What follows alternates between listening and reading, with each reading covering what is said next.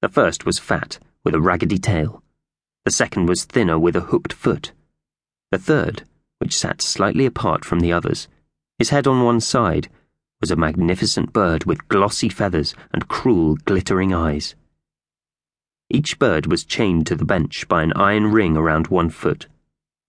With a heavy sigh, the fat one got up and turned to face the wall. "Don't!" The thin one covered his ears with his wings. "I've got to, Slasher," Thug retorted. "Otherwise I'll lose count." Slowly and painfully, he scraped his beak along the damp brick across the last set of lines. Screech!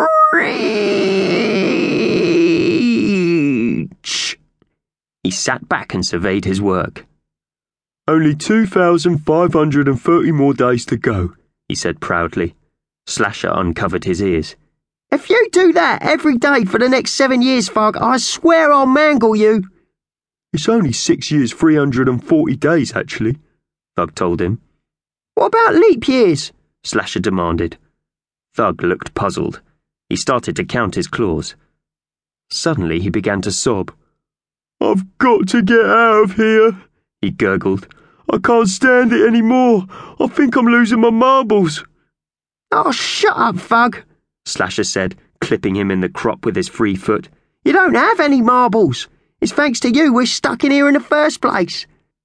If you'd stood up to Atticus Claw at the Toffley Hall Antiques Fair instead of surrendering as soon as he said boo, Jimmy and me would have got away." "Shut your beak, Slasher," Thug retorted, digging his cellmate painfully in the ribs, with what was left of his tail. "You weren't exactly much help from where I was hopping. You practically passed out as soon as you realised Claw was on the scene." Chaka chaka chaka chaka chaka. Chaka chaka chaka chaka chaka. The two magpies began chattering at one another angrily. The third magpie regarded them thoughtfully with glittering eyes. "Boys, boys, boys," Jimmy Magpie interrupted quietly. "Neither of you were to blame. It was my fault." Thug and Slasher gaped at him. "But nothing's ever your fault, boss," Slasher squawked. "That's what you always tell us." "Yeah, it's Slasher's," Thug agreed. "Not this time." Jimmy shook his head impatiently. "It was mine. I underestimated Atticus Claw. He was cleverer than I thought. Especially when he teamed up with those humans." His voice dropped to a hiss. Thug and Slasher exchanged nervous glances. It was always better to keep the conversation off humans when you were around Jimmy, unless you wanted your head pecked. "Humans," Jimmy repeated to himself. "Bird-bashing, car-killing, magpie-murdering humans." Thug and Slasher waited. Chaka chaka chaka chaka chaka. Suddenly Jimmy's temper snapped.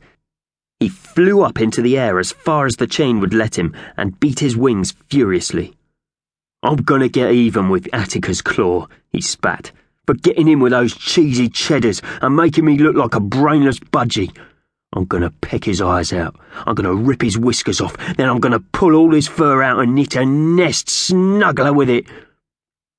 "I didn't know you could knit, boss," Thug said, impressed. "Will you teach me?" "I can't, you moron," Jimmy screeched. "It's an expression." Thug looked crestfallen. "But how, boss?" Slasher said. "How are we going to break out? This place is like a prison." "It is a prison, you idiot," Jimmy Magpie squawked. "I've got friends on the outside. Some of the lads who got away from Toffley Hall have been putting feelers out." "Who?" "Pig, Gizzard and Wally." Thug and Slasher grinned at one another. Pig, Gizzard and Wally were 3 of their favourite magpies. The 5 of them liked nothing better than spending a morning bullying baby birds, followed by an afternoon pooing on people's clean washing when they hung it out to dry. "Do you remember when we all ganged up on those baby robins?" Slasher chuckled. "And Pig told them the reason they got a red breast was because they contracted robin rot, and they all started to cry." "Good times," Thug sighed. "Apparently our little adventure at Toffley Hall got us noticed." Jimmy landed back on the bench. "Someone's been asking after us." "Someone?" Slasher queried. "You don't mean—" Thug lowered his voice, just in case. "A human?" "Yes, I do," Jimmy admitted calmly. "But not your run-of-the-mill bird batterer. This is a